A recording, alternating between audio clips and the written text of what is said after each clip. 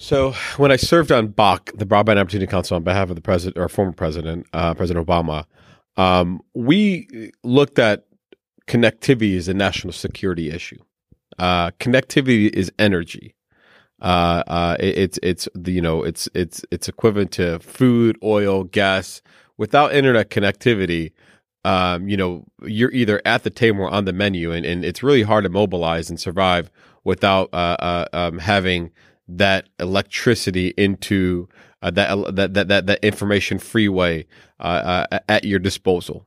And there are still millions of Americans that do not have what we define as access, and that doesn't necessarily mean they can't get it. It's access can mean they can't afford it. As we all know, our internet bills can be awfully high. Our cellular bill is going to be awfully high. It can mean it's not the proper speed. It can mean just the lack of awareness for digital literacy. So access has an umbrella. Hello, everyone, and welcome to the Data Binge podcast. I am your host, Derek Russell, and in case this is your first episode, the Data Binge podcast is a collection of conversations with leaders in tech, specifically at Microsoft. Although the conversation is fairly broad, covering topics from how big businesses should be rationalizing the world's biggest business challenges through leveraging the power of their data with technologies such as cloud compute and AI, which I absolutely love, all the way to the subjective components of personal leadership. And finally, you'll also find we focus on diversity and inclusion and why this is so incredibly important, not only because of its inherent business advantages, but why the world's smaller voices just need to be supported for projection for all to hear and to have a place at every table. So we talk a lot about that. So let's get started. Today on the podcast, Nate Yohannes joins us from Microsoft. Nate is currently a director of business development within the Artificial Intelligence IoT Intelligent Cloud group, focused specifically on strategic relationships with mobile operators and business development in emerging markets. Nate is just a really, really interesting person, and I think this talk will be very special for a lot of people. Along with his career at Microsoft, you will find that he has been and is still engaged in some really awesome organizations, such as the following, but not limited to: a member of the Forbes Business Development Council. He sits on the Young Executive Board at NASDAQ. He's an advisory board member for AI, automation, and robotics. He's an associate member of the Churchill Club. He holds a JD degree, and he's trained and licensed as a human rights lawyer out of the state of New York. And although he's never practiced, he's done everything from clerking for Supreme Court Justice Paula Ferroletto to being the senior advisor to the Chief Investment Innovation Officer for the U.S. Small Business Administration, the SBA. And he's also sat on the White House Broadband Opportunity Council under the former President Barack Obama. And I could probably go on, but feel free to listen to the episode to find out more about his experiences. We talk about everything from his learnings from his parents, who fled to the United States as political refugees from Eritrea, a country in Eastern Africa on the border of Sudan and Ethiopia, to the realities of connectivity, which he's super passionate about. And he describes it as being equivalent to energy, and the work his team is doing in the spaces of AI and AR to solve some of the planet's biggest issues, some topics that we discuss. Okay, really great talk. Pretty quick, I caught Nate in Redmond. So this was my first in-person interview on the Data Binge podcast, and I caught him just before he flew out to the 2019 Mobile World Congress in Spain. So please enjoy this conversation. It's great. And if you are consuming this on iTunes, please rate the show and or leave a comment. It helps me craft future episodes that are valuable to you all. Thank you so much for listening. And now I bring you Nate Yohannes. Nate, Good morning. good to have you here, man. You're a busy guy. Nice to catch up to you.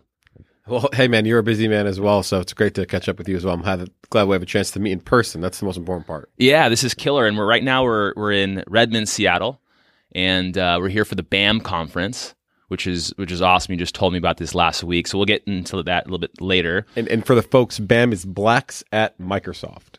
Yeah, super interesting and really cool stuff that Microsoft's doing in diversity and inclusion. So tell us about yourself. Like, what do you do here at Microsoft? And then if you could go into the serendipitous story of how you got your job here at Microsoft, I think we'd love that. Yeah, well, first, it's hard for the people on the camera to know physically where we are. We are in Microsoft's headquarters, and actually, this is the building and the home of the HoloLens. And so the HoloLens was created on the third floor, actually the floor we're on right now, in a secret room in the corner that takes quite some time to get access to. A long vetting process to get into the building, that portion of the building, which is a phenomenal thing. So I am a director of business development and strategy at Microsoft for artificial intelligence. And so I always tell folks on the East Coast, BD generally means sales. On the West Coast, BD, and I would say the West Coast in technology, BD is strategic partnerships and M&A.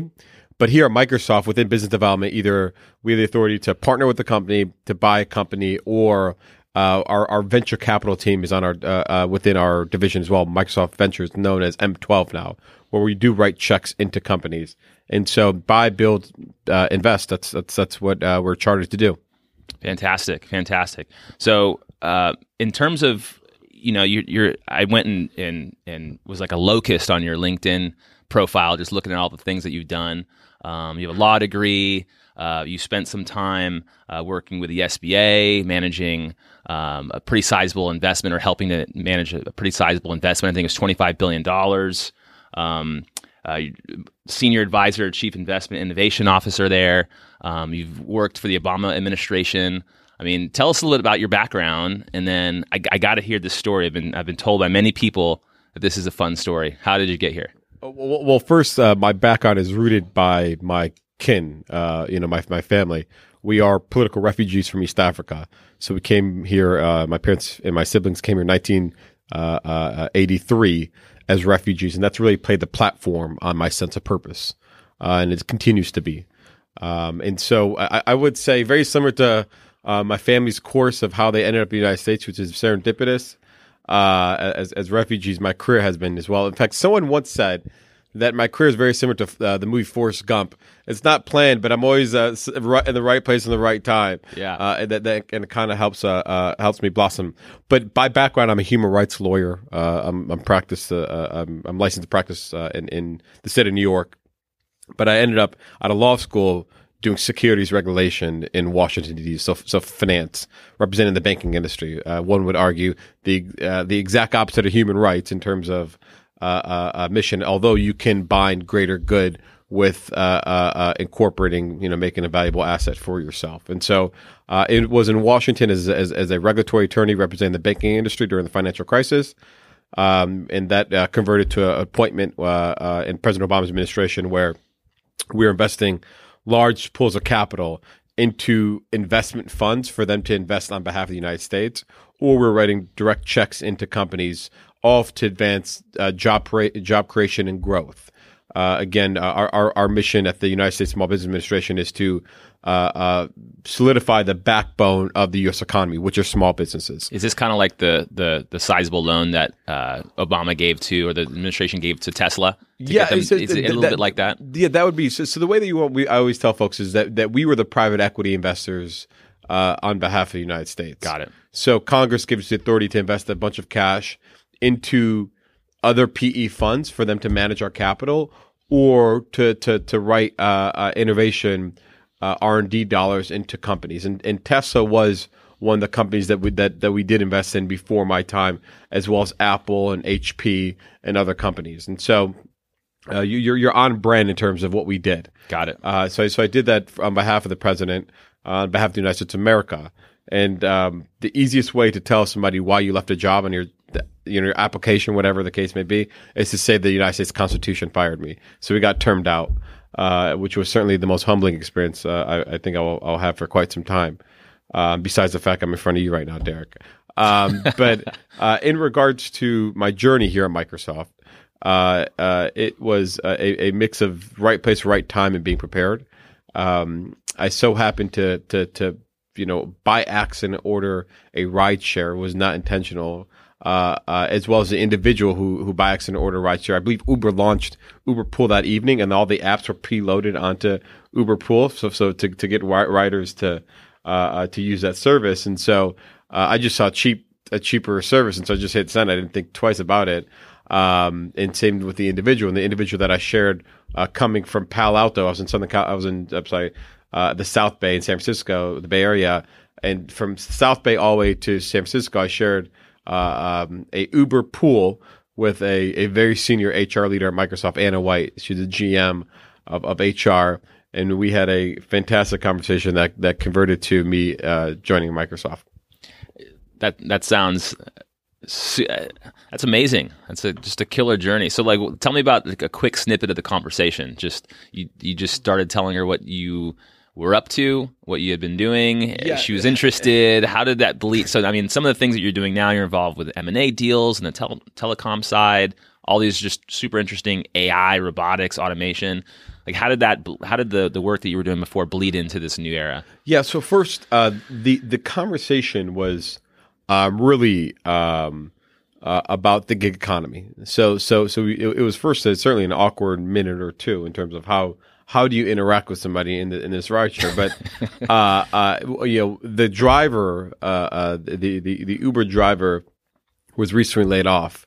He worked on a silicon factory because jobs were going over to China at the time, and so the conversation was about the gig economy. It was more of in terms of.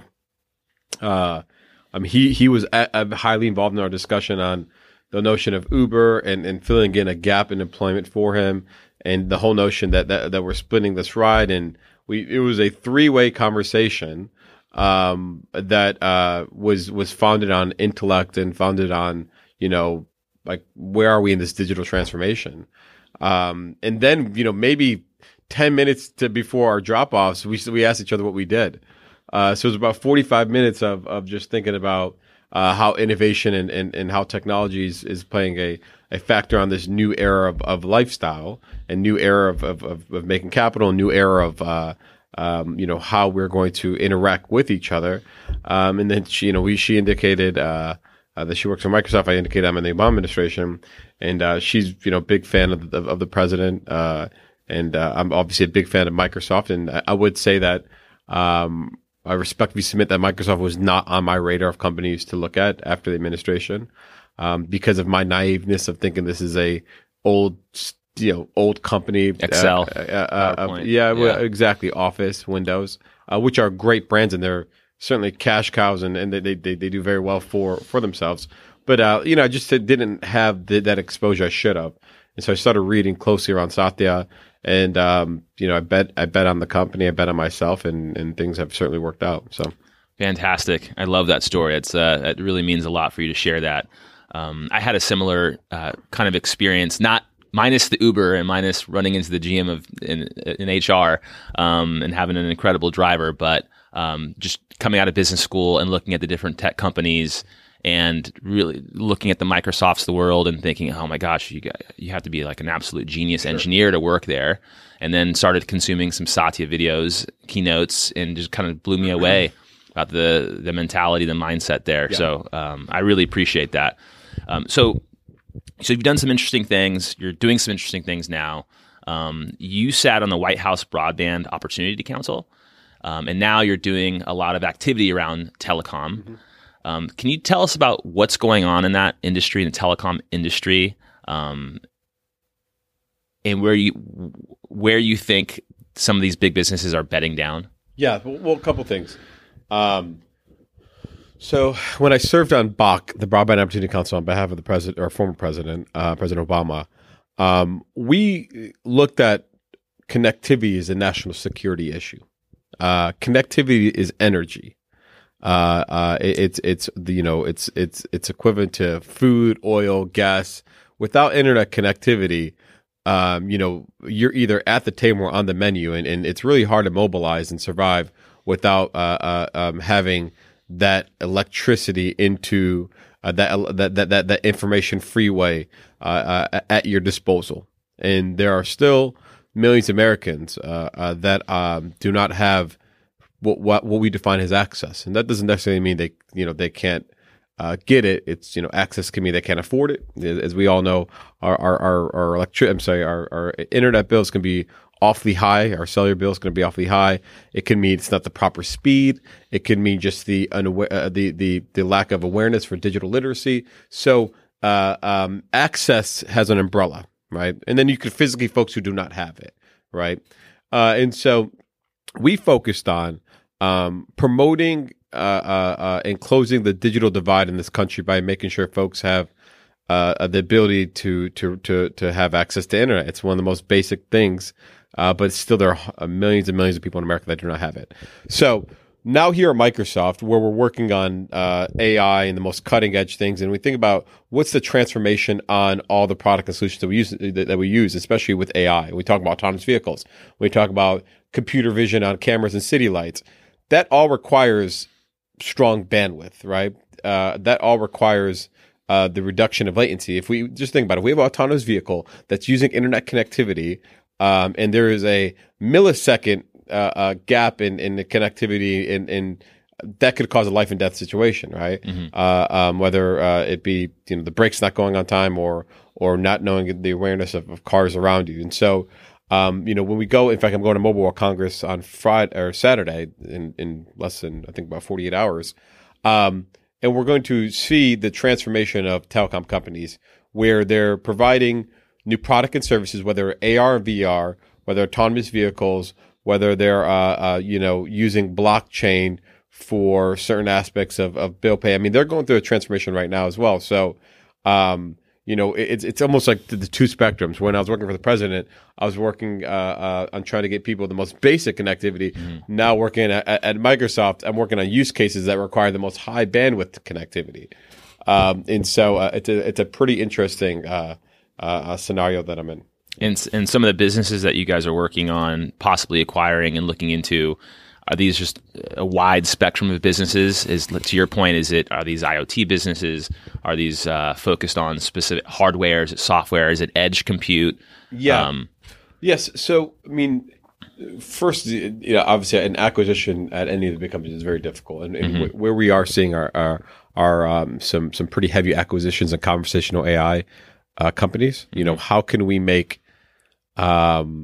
conversations with devices seem more human and real? When you have these conversations with an Alexa or Google Home, like it's pretty off balance in the sense that the command control interaction doesn't reflect how humans interact with each other, and so that requires a great deal of technology research. I know the company acquired, Semantic Machines, a conversational AI company, another company, Lobe.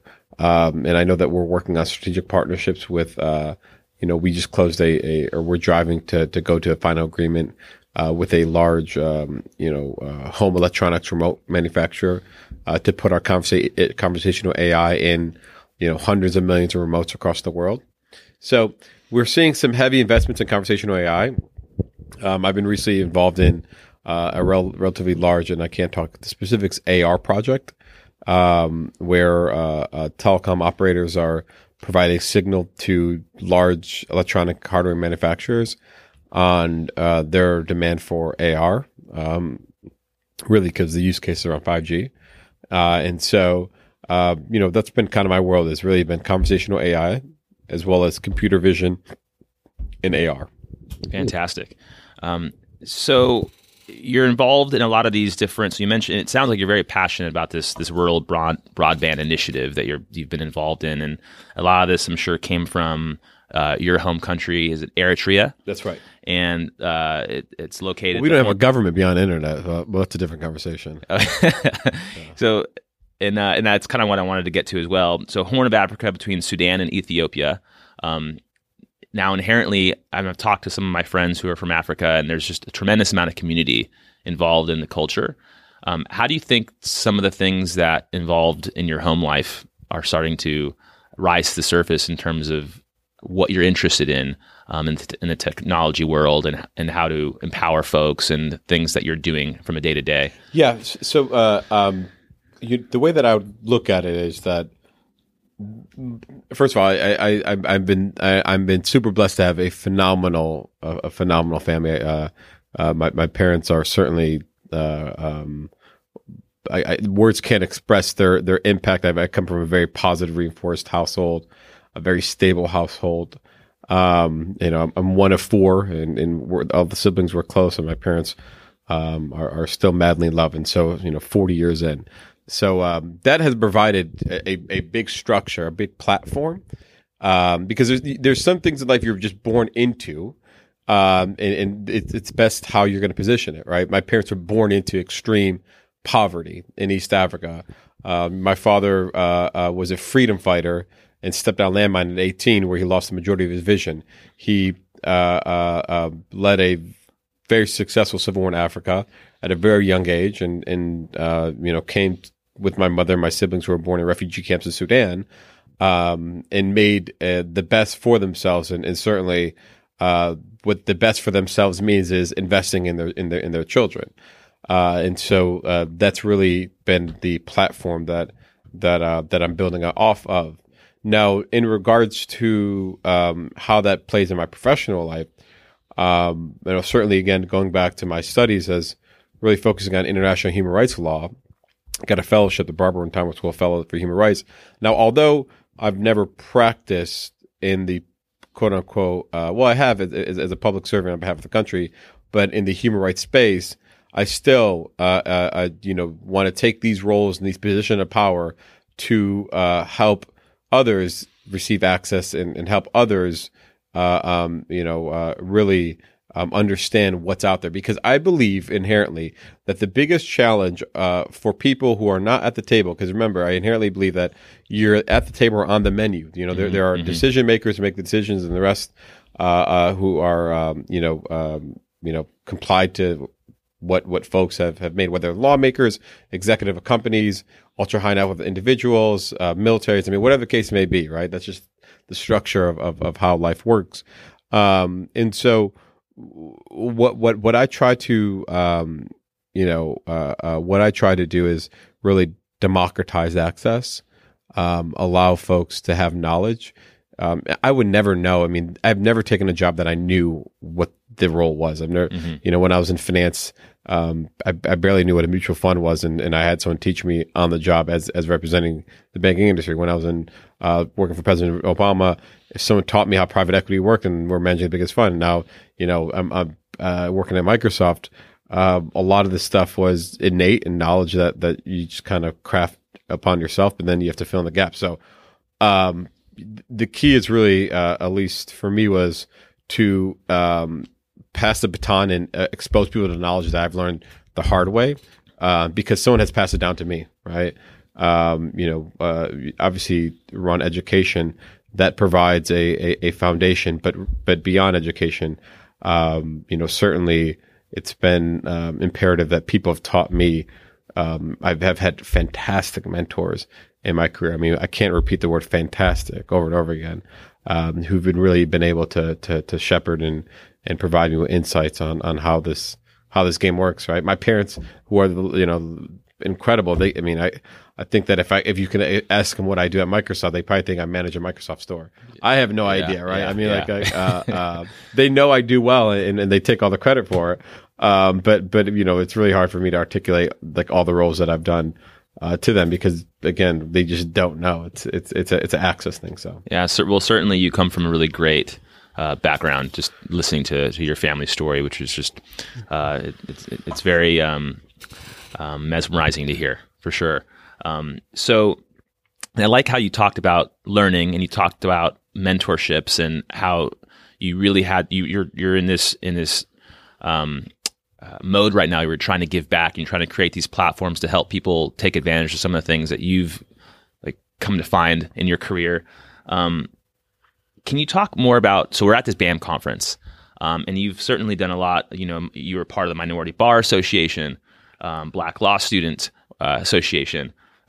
You're involved with Code 2040, which is interesting. It's helping women and minorities have the capability to code. So where are you seeing the world starting to move, where technology is constantly changing all of the time, and we're constantly having to learn on the fly? Yeah. Are you seeing any patterns for learning and up-leveling and helping people who are, people are graduating from school every day. They don't know what they're going to do in the next 10 years. Technology, who knows what technology is going to be like in the next 5 years. Sure. So are you seeing any patterns for how diverse talent at all capacities, all unique, differentiated ways of looking at the world? What do you think some of the things we should be doing to help these folks learn better? And what do you think they should be doing on their own to learn better? Well, a couple of things. Again, there's one thing to obviously to have a major in college, and do your studies. Of course, I'm a massive proponent of education. I would continue to get more and more education if I had more money. Right, it's ultra expensive. But in terms of expanding horizons, it's talking to people, asking around, right? You got to really do two things. You got to first bet on yourself, because confidence is the key factor to success. I mean, if you bet on yourself and you maximize yourself, there's no one who's going to tell you no besides yourself, right? And if you think about the most successful founders in our lifetime or in history, they've failed multiple times before they hit that win, right? Warren Buffett didn't become a billionaire until I believe his 50s. And so around the fact that, bet on yourself, and also talk and ask people, if you're curious about a role or a job, reach out to folks and have that conversation. It sounds basic, but it's a challenge for many. Because folks don't have the confidence to, or they feel like they've already told themselves no before they even had a shot at something, as well as the fact that, there is a network of folks, and it could be tribal, that's really hard to break into. And so, working in technology, we're living in San Francisco, being in the Bay Area ecosystem, it is tribal to a certain group of demographic and geographic, right? You could pretty much bet on a Caucasian male that went to Stanford, working in a venture fund, right? And so breaking into that, will be a challenge. But again, the only challenge would be you giving up on yourself, right? Just keep on striving, and things will hopefully come together. But again, at least for me, there's challenges. Some days I'm like, what the heck, like what? Like I could do other things and make way more money, right? But I'm like, well, that's not why you do this. You do this to have a greater impact, and you do this to prove something to yourself that anything is possible. So that's great. So I do want a time check. Yeah. Unfortunately, I do have to jump. Okay. So one last question. If you could be any leading character from a sci-fi movie, who would it be, and why? Any leading character. Well, the biggest challenge is I'm too big of a nerd. Well, actually, the exact opposite. I don't watch sci-fi. You know what? Let me think about this for a second. I think that I think the Superman role would be proper. I kind of like that whole notion of a corporate guy during the day and a superhero at nighttime. Maybe I think that's myself in real life. But I think that the whole notion of Clark Kent being this corporate, I believe, a reporter. Yeah.